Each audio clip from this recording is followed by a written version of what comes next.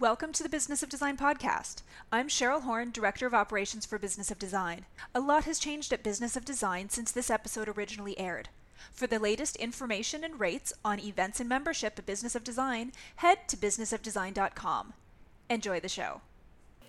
If you're an interior design professional, you're a stager, you're a stylist, you are a landscape designer or an architect, you're in the right place. This is Business of Design, and I'm glad you're here.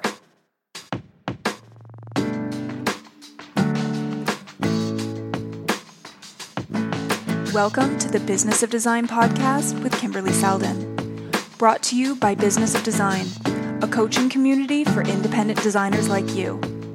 We all know design matters. At Business of Design, we think designers matter too.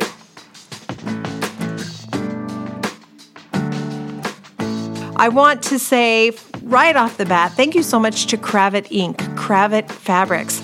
You know, they've been around since 1918, and they are a fifth-generation family-run business. That probably explains why their customer service is so good.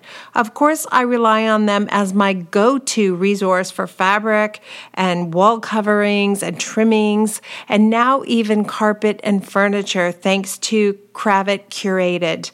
I find they really understand the pressures of my business. Their customer service is excellent. They have a vast variety of fabrics to choose from.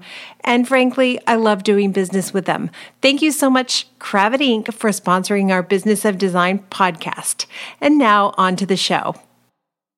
It's summertime in North America, and this has me working outdoors a lot more than I typically do.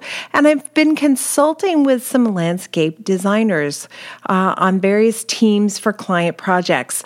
I realize that not everyone includes that as part of their services, but I thought it might be helpful to hear from a landscape designer how we can work together with other professionals and, in fact, add value to our client projects. You're going to love Carson Arthur. He is this week's guest. Now, as you listen to the episode, think about whether or not you're missing out on opportunities to add value to the services you provide clients. I can tell you that 15 years ago, I was so busy and I didn't have the systems and structures in place I do today to run my business. So when an opportunity for more work came up on a job, even if it was an ongoing existing job, I would put it off or defer or postpone indefinitely, or even try to dissuade clients from doing the project because I felt like I was running as fast as I possibly could already. I did not need more work. I just needed to get a grip on the work I already had. Now, of course, the sad thing was back then I wasn't even really making money, and I was that crazy busy. And today I have a very different story. I have a lot of systems and structures in place. I have my 15-step project management strategy in place.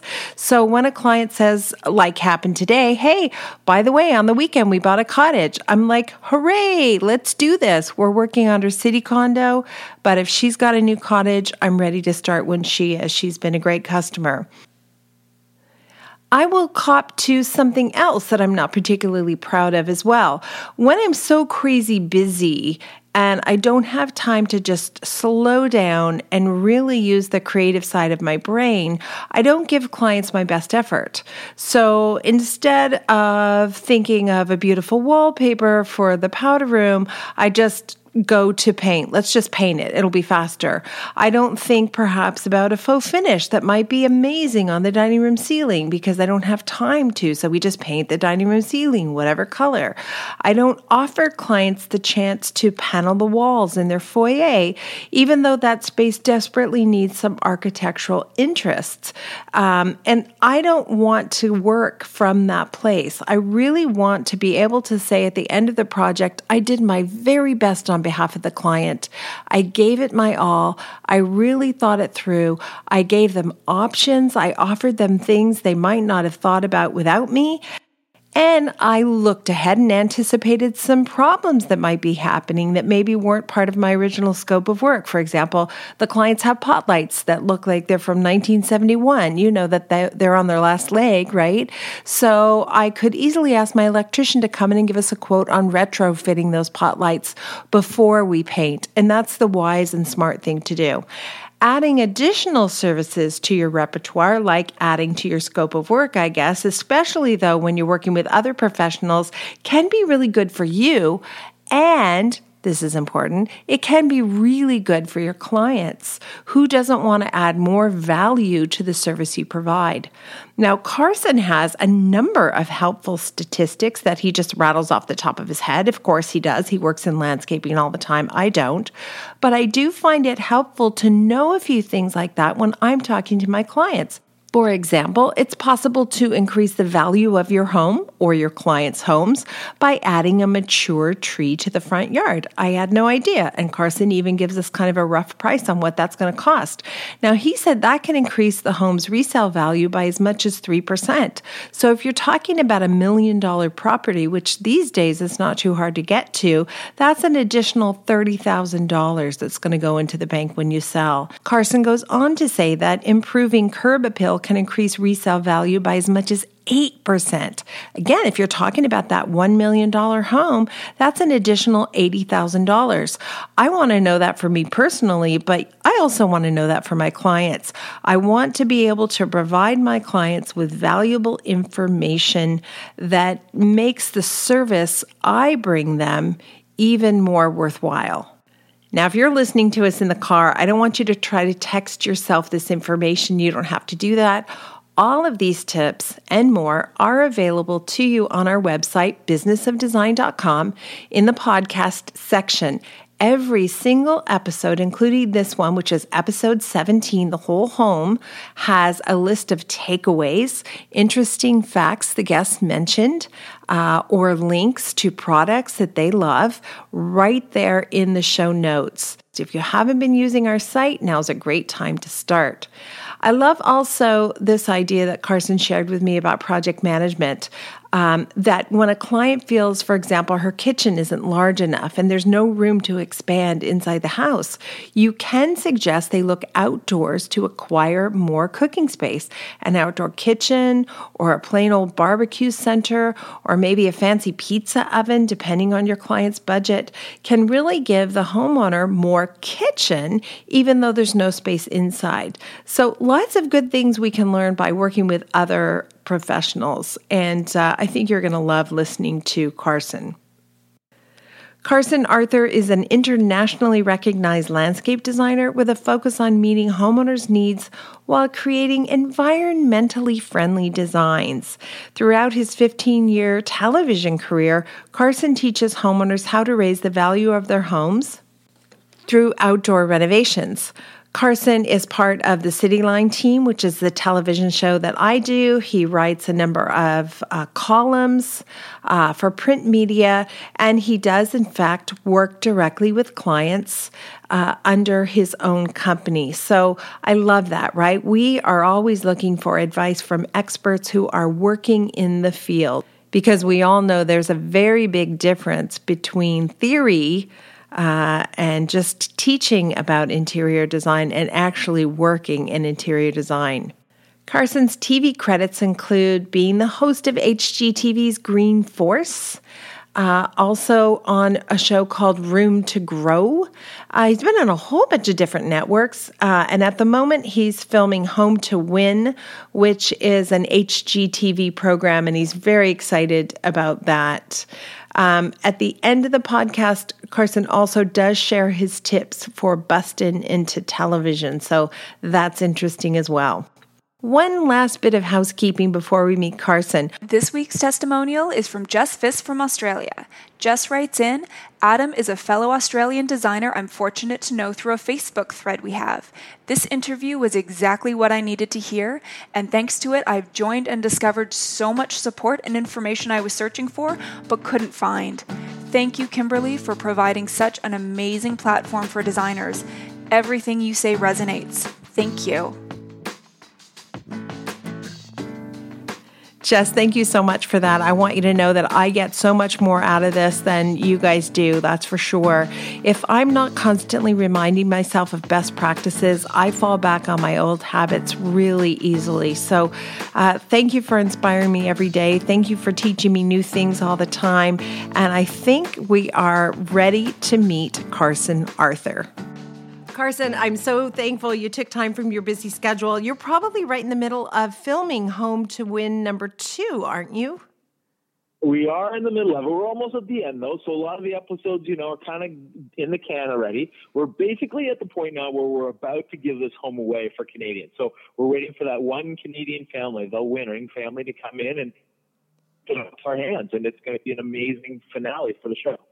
That is so fun. I love the concept of the show. Is it fun to do? It looks like it's fun to do. It is fun to do. I mean, it's a bit of a challenge when you've got so many incredibly talented designers and builders all in one space together, because we're really focusing on trying to have continuity all through the entire space. And every designer will walk into a room and see that room translated very differently. So it's been interesting to see how they each pick up from one another's spaces and then kind of take that continuity through and what elements are the ones that are actually being pulled in. It's really remarkable, actually. So fun. Well, this is a perfect segue to our topic today because we're going to talk about the whole home. I focus on interior design, mostly residential, but a little bit of commercial, but I rely on an A-team of professionals to do my landscaping work, and that's your wheelhouse. So what do you mean when you talk about whole home design? What does that mean to you? Well, for a long time, our industries have sort of worked in parallel, but definitely separate. So the interior designer has always worked on the interior space, but now and the exterior has been the outdoors. But now we're starting to see that line being blurred, and we're seeing just designers. And designers are working on indoor and outdoor and creating this whole home look for one customer. And it's better for the clients because at the end of the day, when you've really identified what your clients' likes are and how they want their home to feel, creating inside or outdoor spaces in that sort of lane is much easier than trying to retranslate every single time with different designers. Well, it makes everything cohesive, doesn't it? From the curb appeal at the front of the house into the foyer as you step into the house, and then right through the back great room and lovely sliding doors that lead to a patio. There's a feeling that there's a flow and there's a harmony that's going on. Absolutely. And we always talk in the design profession how it's very jarring if there's no cohesion between the rooms on the inside. Well, it's exactly the same. If the outdoor of the house looks absolutely nothing like the inside of the space, it becomes very jarring for somebody who's visiting for the first time or even for a potential buyer. We know that the landscaping and the curb appeal really sets the stage for all the amazing things in the home. So you want it to be reflective of what they will see inside. It's like the appetizer for a fantastic dinner. It gets you excited for more. I love that. Now, I don't do landscaping myself, but I know who to call when I need landscaping done. You and I haven't worked together yet, but we're going to. We're going to figure out how to do that. What do you say to designers who say, oh, I don't want to bring a landscaper in because they're going to spend all the money? Like, how can we become a more cohesive team? Well, I'm not going to lie. Landscaping is very different from gardening. And when people think budgets, they often think more of in line of what you would spend creating a flower bed versus doing stonework or patios or, creating that big outdoor space. So yes, landscaping can eat a lot of the budget. So you have to, be financially prepared for that. But at the same time, knowing what materials work best outside and knowing what plant material is going to accentuate all of the beautiful design spaces. These are types of things that are a very specialty, type of education or skill set to have. So for somebody who specializes more on the indoor of the home, bringing in somebody who already has that background can definitely lead to a further success down the road. Mm-hmm. I think so. And I think if the client is going to hire me to do the interior design and I can bring on a landscape designer or a landscape architect that I know and trust, that's going to give comfort to the client that the whole thing is going to work together. Absolutely. And you want somebody who speaks your language. So as a designer, when you make references looking for this type of style, or you're trying to pull in this type of elements, you want an outdoor designer or an outdoor landscape contractor who gets that and is able to give you the materials you're looking for to create that overall impression. Mm-hmm. Now, the way that we handle this, and I want to know from you if this would work for you, is if we're first on the scene. In other words, I've been hired first, and I see that the landscaping work is about to be done or needs to be done, I'll just bring that straight up to the client and ask them if they'd like us to bring our landscaper into the project.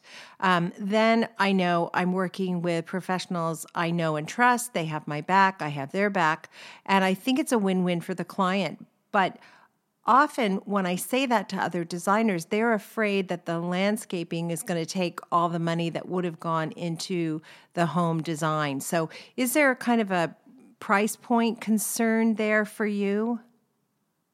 Again, and I always say this to clients, and whether my client is yourself, I'm contracting the work to me, or I'm actually dealing with the homeowner, I can design an outdoor space to $100,000, or I can design a space $20,000. So being very clear up front as to what the budget is for each component of the job, even if it's, X number of dollars for the bathroom, X number of dollars for front entryway, X number of dollars for the curb appeal. This is the best way to really understand the project, but to set the parameters so that each room doesn't end up going outside of the budget that has been set. Okay. So you don't have any concerns then about working directly with interior design professionals? No, not at all. And then that's the thing that I always say is, whether your customer is another business professional or somebody who's actually just a straight homeowner, it doesn't matter. You have to meet that person's needs and deliver what that person's expectation is. So as a designer, you're coming to me, I want you to help me create this space.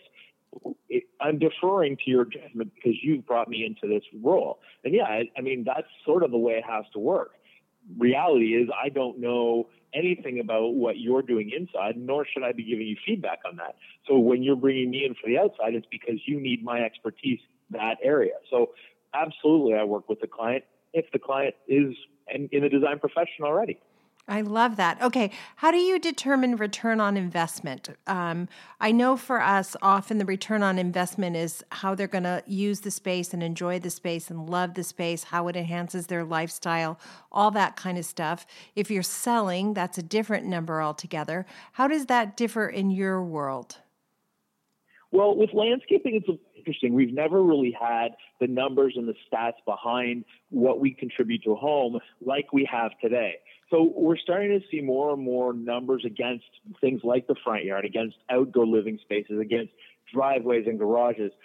So things like curb appeal, the enticing curb appeal, or the actual visual bringing somebody into the house, has been speculated at being up to 8% of a home's value, which is really impressive because what that's saying is, that first look, the first time somebody sees a home, they're already judging the space.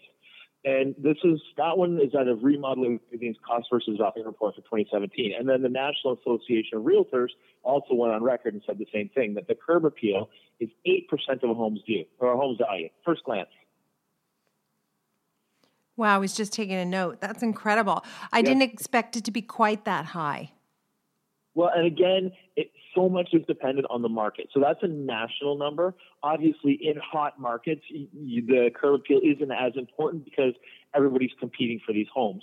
But when you're in a situation where it's more of a neutral market, or maybe it's a seller's market, then yes, all of a sudden the curb appeal is very important. Buyers are using things like Google Maps to actually look at homes. So they'll look at Google Maps, they'll do a street view with the little guy, they'll drop in place and do a 360. So they're actually looking at the character of the home from the front yard and the space before they're even willing to set up an appointment to go into an open house or to go see the space. Wow, I didn't even consider that. You're absolutely right. Of course, they're going on Google Earth and Google Maps to see what they can see in advance. That totally makes sense. So what kinds of things can designers suggest in terms of adding to curb appeal? And then those things, of course, have to be implemented by a landscape designer, a landscape architect, somebody who's got the expertise and knowledge. But what sorts of things should we be looking at suggesting to our clients? So straight up, the easiest thing to add value to your home is to add a tree in the front yard. We now know that streets that have trees in the front yard, so there's a tree-lined street, a neighborhood, actually has a 3% increase over a neighborhood that has no trees, exact same houses. Wow. Now, how big does a tree have to be? Big? Is it a big tree, little tree? It has to be. Yeah, it has to be a mature tree. So you're looking for between 15 and 25 feet, which, if you're thinking about how long you're going to be in the house, obviously, if you're planning to sell within the next 5 years, you're not going to help yourself. But if you're thinking that 10 to 15 year window, you can absolutely get a tree in the ground today, looking after through the period that you're in the home, and increase your home's value by that 3% just because you have a tree.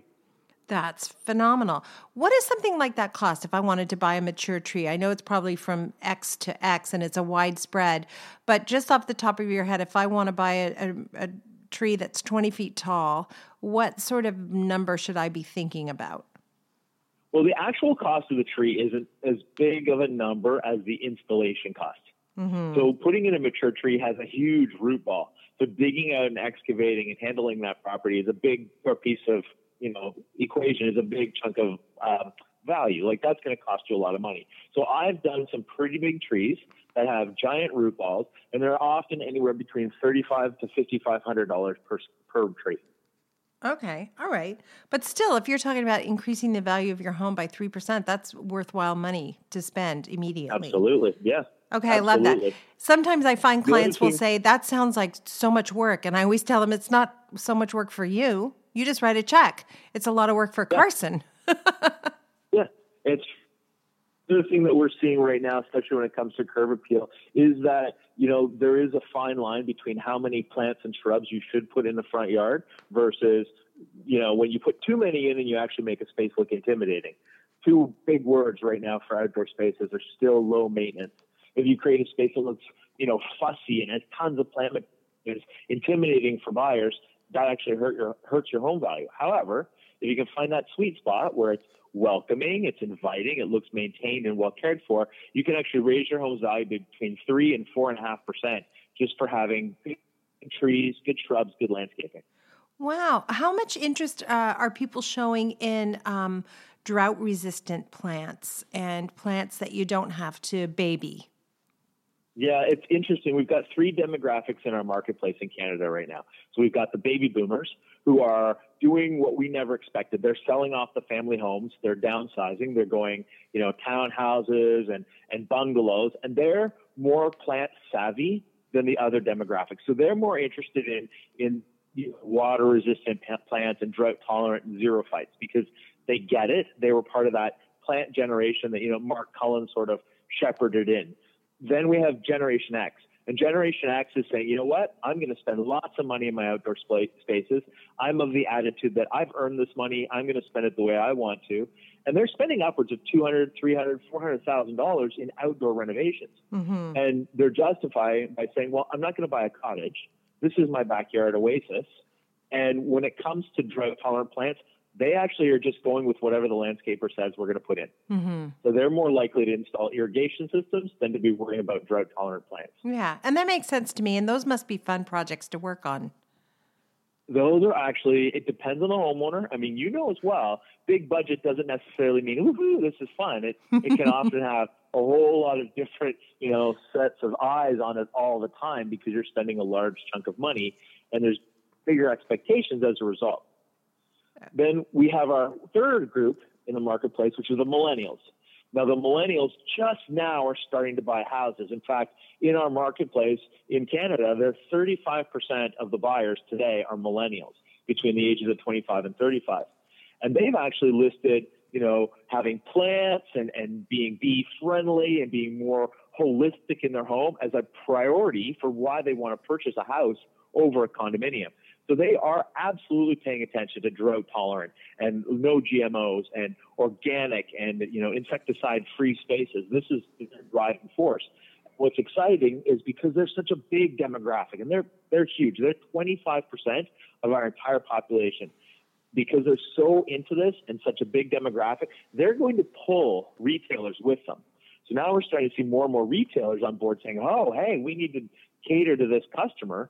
All of a sudden, the outdoor things that we're seeing in the marketplace, things like Bluetooth watering systems and, drought tolerant plants, this is really specifically targeting the millennial consumer. Wow. As I'm listening to you, I realize that all of these things that sound familiar and they make sense when you say them. But this is not knowledge that I play with every single day. So it's a little bit stale in the back of my brain.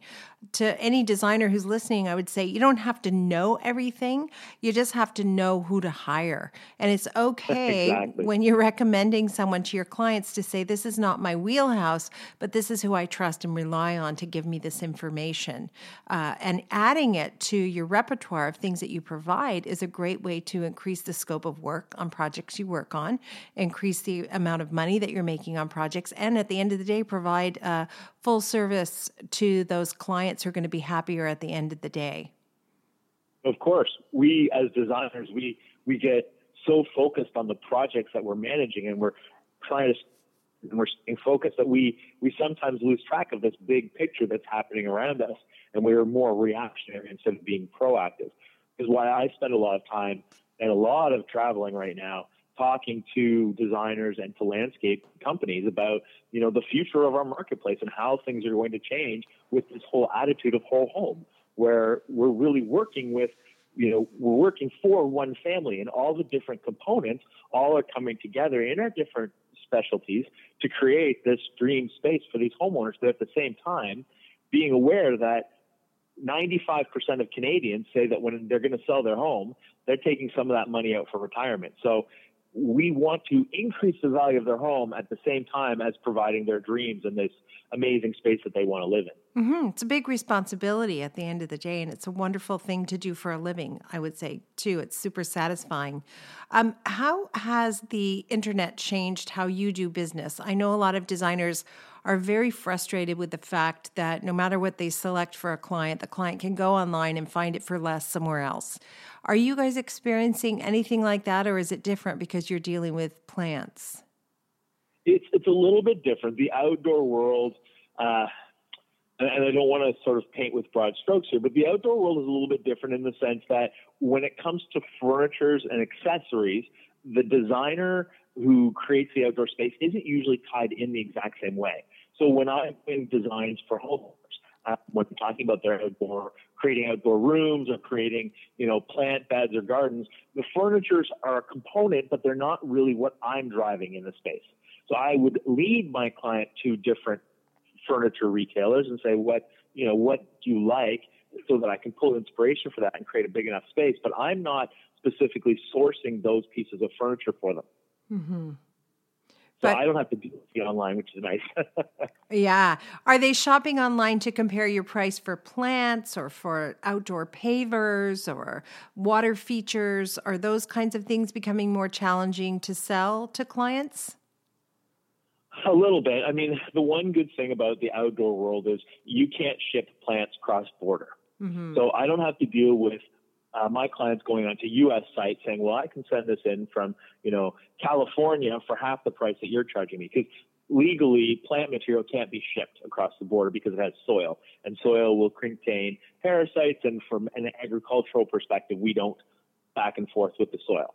So I get away from that one a little bit. The one thing that I'm really clear with my clients is when I'm quoting out a job or I'm bidding it out for them, I break it down into components, but I don't break it down in cost for each single thing. So I don't say, a Japanese maple is going to cost you X number of dollars. I say the total trees and plants in this design are going to cost you X number of dollars. Mm-hmm. So that always gives me a little bit of room to, go up, to go down, depending on what's in season, what's looking good at the time of year, how big the plants are. I mean, it gives me some options and a little bit of flexibility. Okay, so that's a good tip in terms of project management because we have that in common, right? We're always managing our clients' expectations. Money is a big part of it. How do you deal with clients about budget? Because they're probably equally uneducated when it comes to how much it's going to cost to do landscaping as they are when it comes to what it's going to cost to furnish the inside of the house. Yeah, the challenge that I have with clients is landscaping is so new to most Canadians in the sense this idea of investing outdoors. It just hasn't been done the way it is currently being done today. And what I mean by that is more and more homeowners are coming in with the bigger budget saying, I've got $65,000, what can we do? So educating them on price per square foot for real stone versus a man-made stone versus a composite wood for a deck versus a natural wood, that's the big component for me personally. So when I know what their budget is and what I'm working towards and what kind of look I'm trying to create for them, I always give them, I don't want to say the high-low, but I always say, okay, if this is what you're looking for, be prepared for this type of pricing. This is an average. And the average is based on, some of the low materials versus some of the high materials. And as we choose materials that are really speaking to you and that you want to see in your space, that number is going to fluctuate based on the materials you choose. Okay, so it's similar to inside. Do you find that clients give you a budget that's accurate and will pay for everything on their wish list, or is there some discrepancy there? I've had a little bit of discrepancy, but for the most part, by and large, because of what I do in the television world and because of how busy I am, my clients are fairly honest with me. They know that I don't have time to sort of mess around. And as we're going through the process, if they decide they want extra elements, they know, and I'm upfront with them right up front, and say, as you add more things like a gazebo or a pergola, obviously your budget is going to have to increase as a result. And I think, because so many interior people or home designers have really educated the client, this is not a new conversation for them. They get it. They know that if they want to put in the soaker tub, obviously their budget is going to have to reflect that. Wow. Now, do you ever introduce an element that is outside the budget, but you really think they're going to love it? I am always afraid to do that. Are you? Okay. Welcome to our world. Yeah, we feel that kind of pain. But I find sometimes if it's a legitimate recommendation, in other words, I think it's really going to work in the space, I think the clients are going to love it, I will go out on a limb and say, this isn't in the budget, but I want to show it to you anyway. And often the clients will go for it because they know I'm not, I'm not there just to make money. I actually am trying to get them something that will satisfy them long term. Yeah, absolutely. And I completely respect that. And I do try and add those elements in because obviously if they're bringing in a designer, then they're looking for guidance.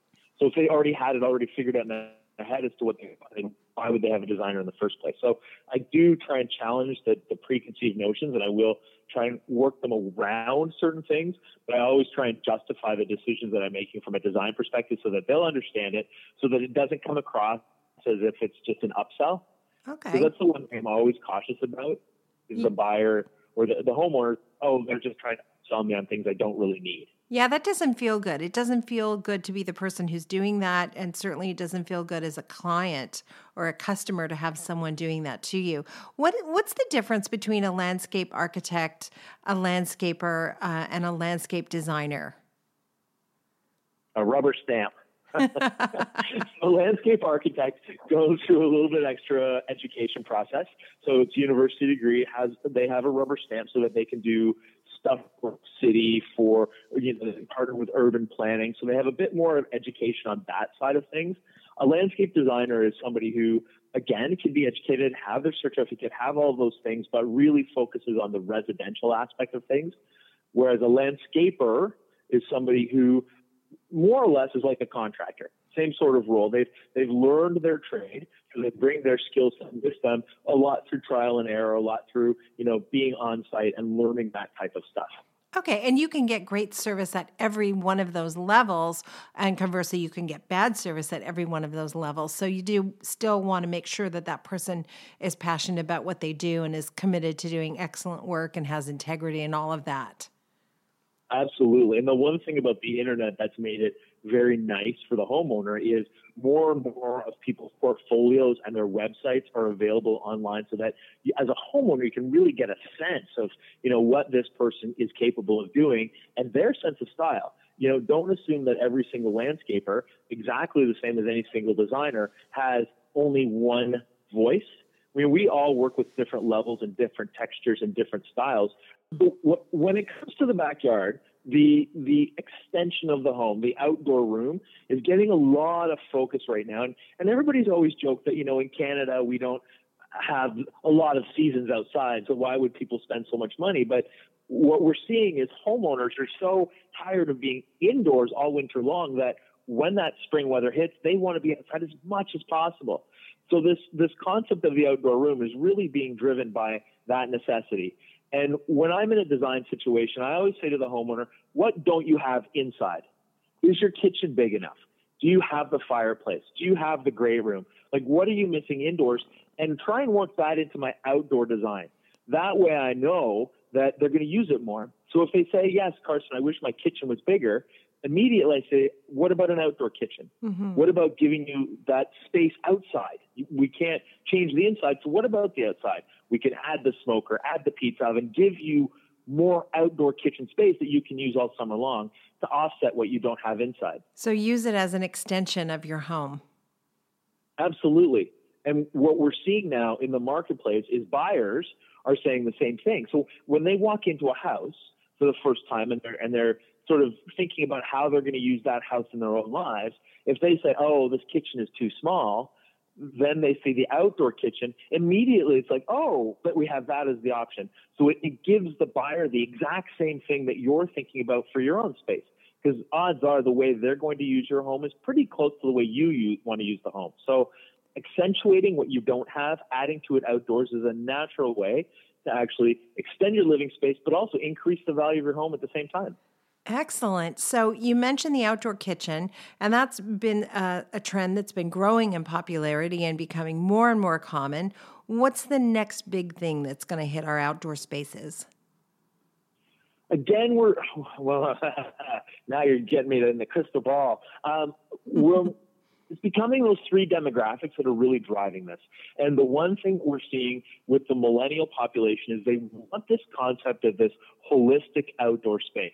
And because they want to be more involved in their backyard insofar as actually doing things, we're going to see more and more technology and cooler things surrounding this whole idea of growing food in your outdoor space.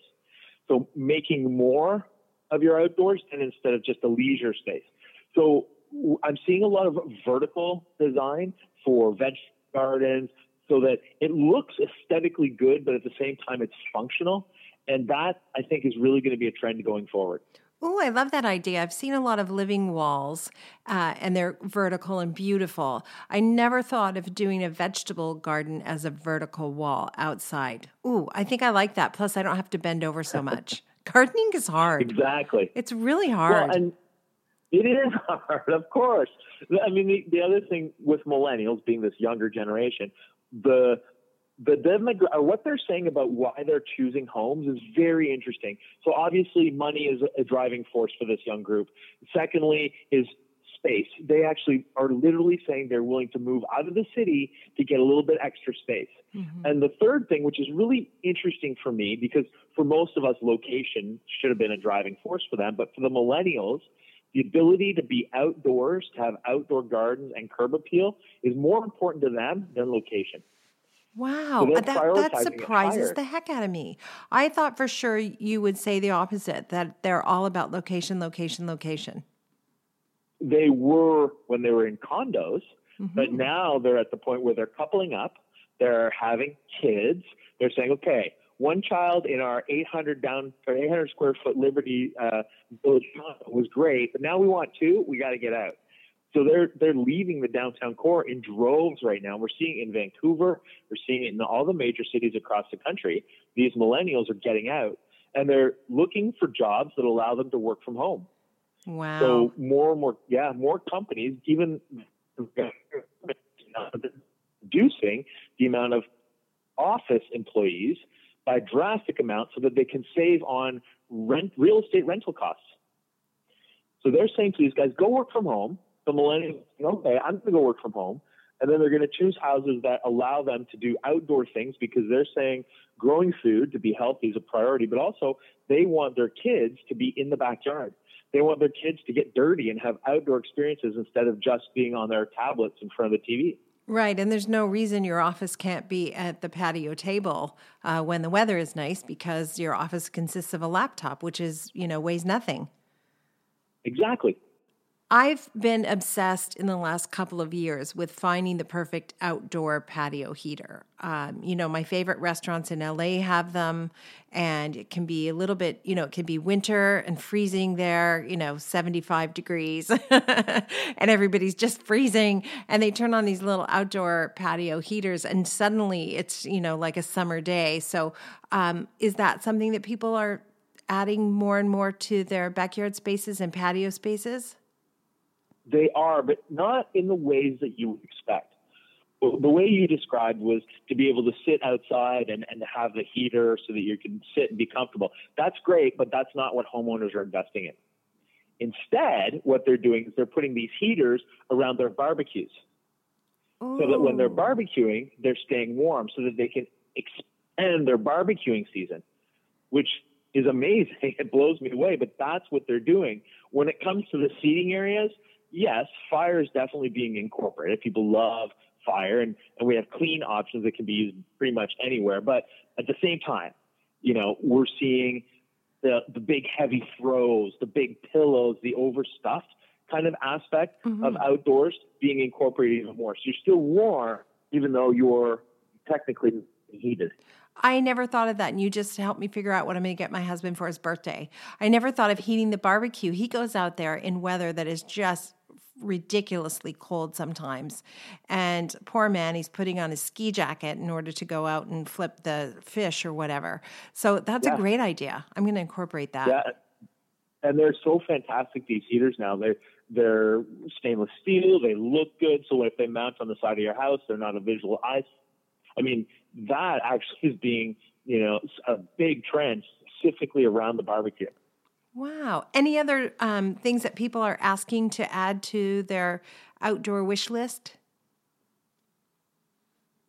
Well, in Canada, again, when you talk about outdoor furniture, it keeps getting bigger and bigger. And more people are inspired by big sectionals and the fireplaces that are in the center of coffee tables and, big 8 and 10 person hot tubs. So the outdoor spaces themselves are growing. And finally, we're starting to see a reduction in grass. Canadians are saying, I don't need the lawn. The kids aren't going to go out and play soccer if I abandon them out there. That's not what they're going to do. So they're now sacrificing the lawn in favor of these bigger spaces to house these things that they want. I'm putting in pizza ovens this year and outdoor fireplaces that look like actually indoor fireplaces. So, these take big square footage. Canadians are finally saying, yes, I'm going for it. Yes, this is what I want. I'm going to have it, and I'm going to have a bigger outdoor living space. Carson, how long have you been in business for yourself? I started in marketing for Procter & Gamble about 20 years ago, and I had the opportunity to jump out and chase a new career path. I got into landscape design in, it's about 18 years ago now. What's interesting for me, though, was when I was in school, I was in a co-op program, and the jobs that were coming up for the co-op were wheelbarrow jockey or working for a lawn care maintenance company. And I said, that's not what I want to do. I'm already 29. I want to, kind of do something different with my life. So I got a behind-the-scenes job for my co-op assignment in my design school. So I was behind the scenes of a TV show, a gardening show. And the producer of that said, hey, you'd be really good. And I was a TV show from that. So I was cast in my first TV show before I'd even completed my education. Oh my gosh, that's exactly my scenario too. I became an expert in front of watchful eyes. I got lucky as well, and that's usually how it happens. You just get super lucky. So as long as we're on the topic, then for anybody listening who would love to have a spot on television, what advice can you give them about getting a foot in the door? Run away. No, it's interesting, especially if indoor, it's a little less challenging, right? Maybe focus on the indoor aspect, because we all have homes. We all have that the commonality. When it comes to outdoors, landscaping and gardening shows, it's significantly harder because there are no national advertisers that say, hey, we want you to promote our product on a national level. So it's much more challenging for a network to promote that type of TV show. That said, if it was me and I was starting over again today, I would go straight to web. Wouldn't even look back. So are you suggesting that they produce their own YouTube channel show or? Absolutely. Yeah, I think the availability to create your own viewership, to culture your own viewership, to really react to something that's more interactive in that sense is something that I never had on TV. What we did was we produced our TV shows, and then you aired it, and you hoped that what you did on that TV show worked. So there was no instant, back and forth or ability that interaction to change. Yeah, that's a great tip. I think for YouTubers now, you can actually develop a huge audience. You're going to have to put work into it. This isn't like easy, just start and you're going to immediately have it. But if you know what you're talking about, if you have a sense of style that translates, that people want to hear about, I think the opportunity is there for somebody to really come in and do some amazing things in the Canadian marketplace. That's a great suggestion. So go straight to YouTube. I'm sure there's tons of tutorials on how to make that happen as well. And it wouldn't hurt to get some on-air experience at whatever your local television station is. That can always be good for you and help grow your local business as well. You do have to know what you're talking about, though. I mean, you put yourself out there in the world. And as you know, in fact, the other day we were on a television show together and you were showing some coral or faux coral. I don't even remember what it was, but I said, be very careful when you show that. If you say that's coral, you're going to get, 12,000 emails saying that you're destroying the oceans. And we kind of laughed about it, but it's true. You do have to be very careful because your audience is going to hold you to account. Yes. And when you promote yourself as being an expert or, having something to say, like a point of view, people really watch you very closely, even more so than if you're somebody just saying, hey, I love pink. Like it becomes more than that. You're explaining why you love pink, what shades of pink you're loving, how it works in the space. Like these are the types of things that if you want followers and you want people to turn to you as an expert, you have to have an opinion and you have to back it up, be confident in your opinion. Yeah, absolutely. So that's the media side. Now let's get back to the business side. You've had in the last almost 20 years an opportunity to work with lots of different clients. What type of client do you like to work for? My favorite one is you're on TV. Do whatever you want in this space. I'll just pay the bill. Unfortunately, they're not as you'd like. The client that I prefer to work with the most are the ones that have some sort of idea as to what they're looking for. They have at least opinions about the aesthetics that they like. When they're wishy-washy, those are the hardest clients for me when I'm trying to interpret, clues from them about what they're excited about, and they don't know. That kills me. Yeah, that's so true. Actually, if they have a Pinterest board and every photo is a totally different style, I know that this is going to be really hard to pin them down. And conversely, if they have the same Pinterest board, but every single image is an iteration of the same style, I think this is going to be so easy. I'm going to be able to make them happy. That's true. So a decisive client who kind of knows what they want is a good client. Yeah, the client who's put a little bit of effort into the research before they've contacted me is important. I do have clients all the time who say to me, hey, you're on TV. What do you think you should do in this space? Mm-hmm. And I'll always start that conversation with, if this was my home, this is what I would do. Yeah, it doesn't necessarily mean that that's the direction they're going, but at least I'm giving them a starting point. It's so true. They are hiring you for an opinion. And when you're starting out, that can be very scary. You don't want to give your opinion because what if they don't like it? Maybe you won't get the job. But I agree with you. I've learned over the years that clients want to hear, what would I do if it were my space? And if I go right there, 90% of the time they'll go with me. And the other 10% of the time they'll say, no, I don't like that at all. I was thinking more like this. And then we can regroup and do it that way. Exactly. There are some interesting design differences when it comes to indoors versus outdoors. Outside, we're working with existing soil. So ground that's already there will dictate a lot of the plant material or structures or what we can actually do in the space, so the limitations. Whereas, a homeowner say, I want this, and they've pulled this from California, and that there's no way you can create that look outside. So these types of things, that outdoor element puts an extra little wrinkle in that I personally am always struggling with. Mm-hmm. I think the designers will relate to that as well. Like we rarely get to go into a house and they can say, do whatever you want, everything can go. Often there are pre-existing conditions and things that you're stuck with and elements in the house that you wish you could change, but are not in the budget. And so we're working around them. So I think we can all relate to that. I asked you about lessons. I asked you about clients that you love. What about lessons you've learned from your more challenging client interactions?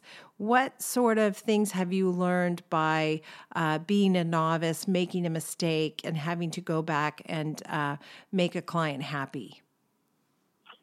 Being organized is the name of the game. If you are a disorganized designer and you're asked to lead a project and you're over the map with, follow up and keeping communication lines open, if you're not capable of doing that, or you're not doing that or giving it the attention it needs, that's when problems happen. And I'm an avid believer in the fact that I just want to touch base. It doesn't mean I need to micromanage the people I'm working with, but I need to know what's going on so that I can circumvent problems. And when I was in this, I hired good contractors and thought, well, they're amazing. I'm good. I'll just come in and check periodically. And that's where problems happen. So the more organized you are, the less likely problems are going to happen. Wow, that's great advice for all of us, for sure. Before we wrap it up, and you've been so interesting, and I have to have you back because I have so many more questions, but before we wrap it up, I want to hit you with some rapid-fire value bombs. So we haven't prepared you for any of these. These are just quick things off the top of your head. Think about that interior designer or landscape designer who is growing his or her business and some advice that you're going to be able to give them. So for example, I like to ask people, what's the best thing in your contract? What's a clause that you really rely on in your contract? Oh boy. I look at the contract as the entire whole living, breathing organism. I don't think that there's one particular part that I'm going to pull out, but the one thing that I'm going to be very clear with my clients on and say, this is the target price that we are working towards. Any changes that happen outside of the design that we're working on will be reflected in the price. So I always point that out to them. So they always say, hey, I want to add this. And what about that? And it's not in the original design. It's going to cost. So you have a mechanism for capturing that original scope of work. Absolutely. It's too scary otherwise. Yeah. Okay. That's a good one. How about this one? What do you rely on technology to help you do your job? Is there a tool or an app that you use that you couldn't live without? So I'm really lucky from the outdoor perspective because I can use Google Maps and I can do all of my takeoffs using the Google Map app. So I can look into somebody's backyard and do to scale drawings using that without actually ever having to go into the space and take measurements. Wow, that is really lucky. I am not going to hope that Google Maps will eventually look into people's homes. I think that's creepy. But that is an advantage for outdoor spaces. There's nothing you can do anymore where you're not being watched kind of 24/7. That's another conversation, but that's a new reality, isn't it? It's true. Just move way out into the country where nobody really cares. Carson, give advice to that person who's just starting out or thinking of launching a business. What would you tell them? I am a huge advocate and believer of being able to write a good business plan, not just from the sense that it keeps me grounded as far as all of the amazing ideas and what I could do with my business, but it keeps me pointed in the right direction. But at the same time, the skills required to build a good business plan are the same skills you're going to use every single day. So being predictive, being able to communicate your wants, your needs, your lists, your must-haves, being on track and on time. These are all the things that are in a business plan. So if you can do that, you can run a business. Okay, you are definitely coming back, and we are going to talk about how to build a business plan, because I think a lot of creative professionals skip that step, think it's not important or it doesn't apply to them because they run a, quote, small business, unquote. And I think you're so right. That's a really smart thing to think about. And you're a smart guy and a talented guy. And I love seeing you on TV and being on TV with you. And thank you for taking time to do this for us today. Yay. Well, thank you for including me. I mean, we all contribute to making a homeowner's house something special. So the fact that we're having an open conversation about it is exciting for me too. And let's work together. I'm looking forward to that. I'm in.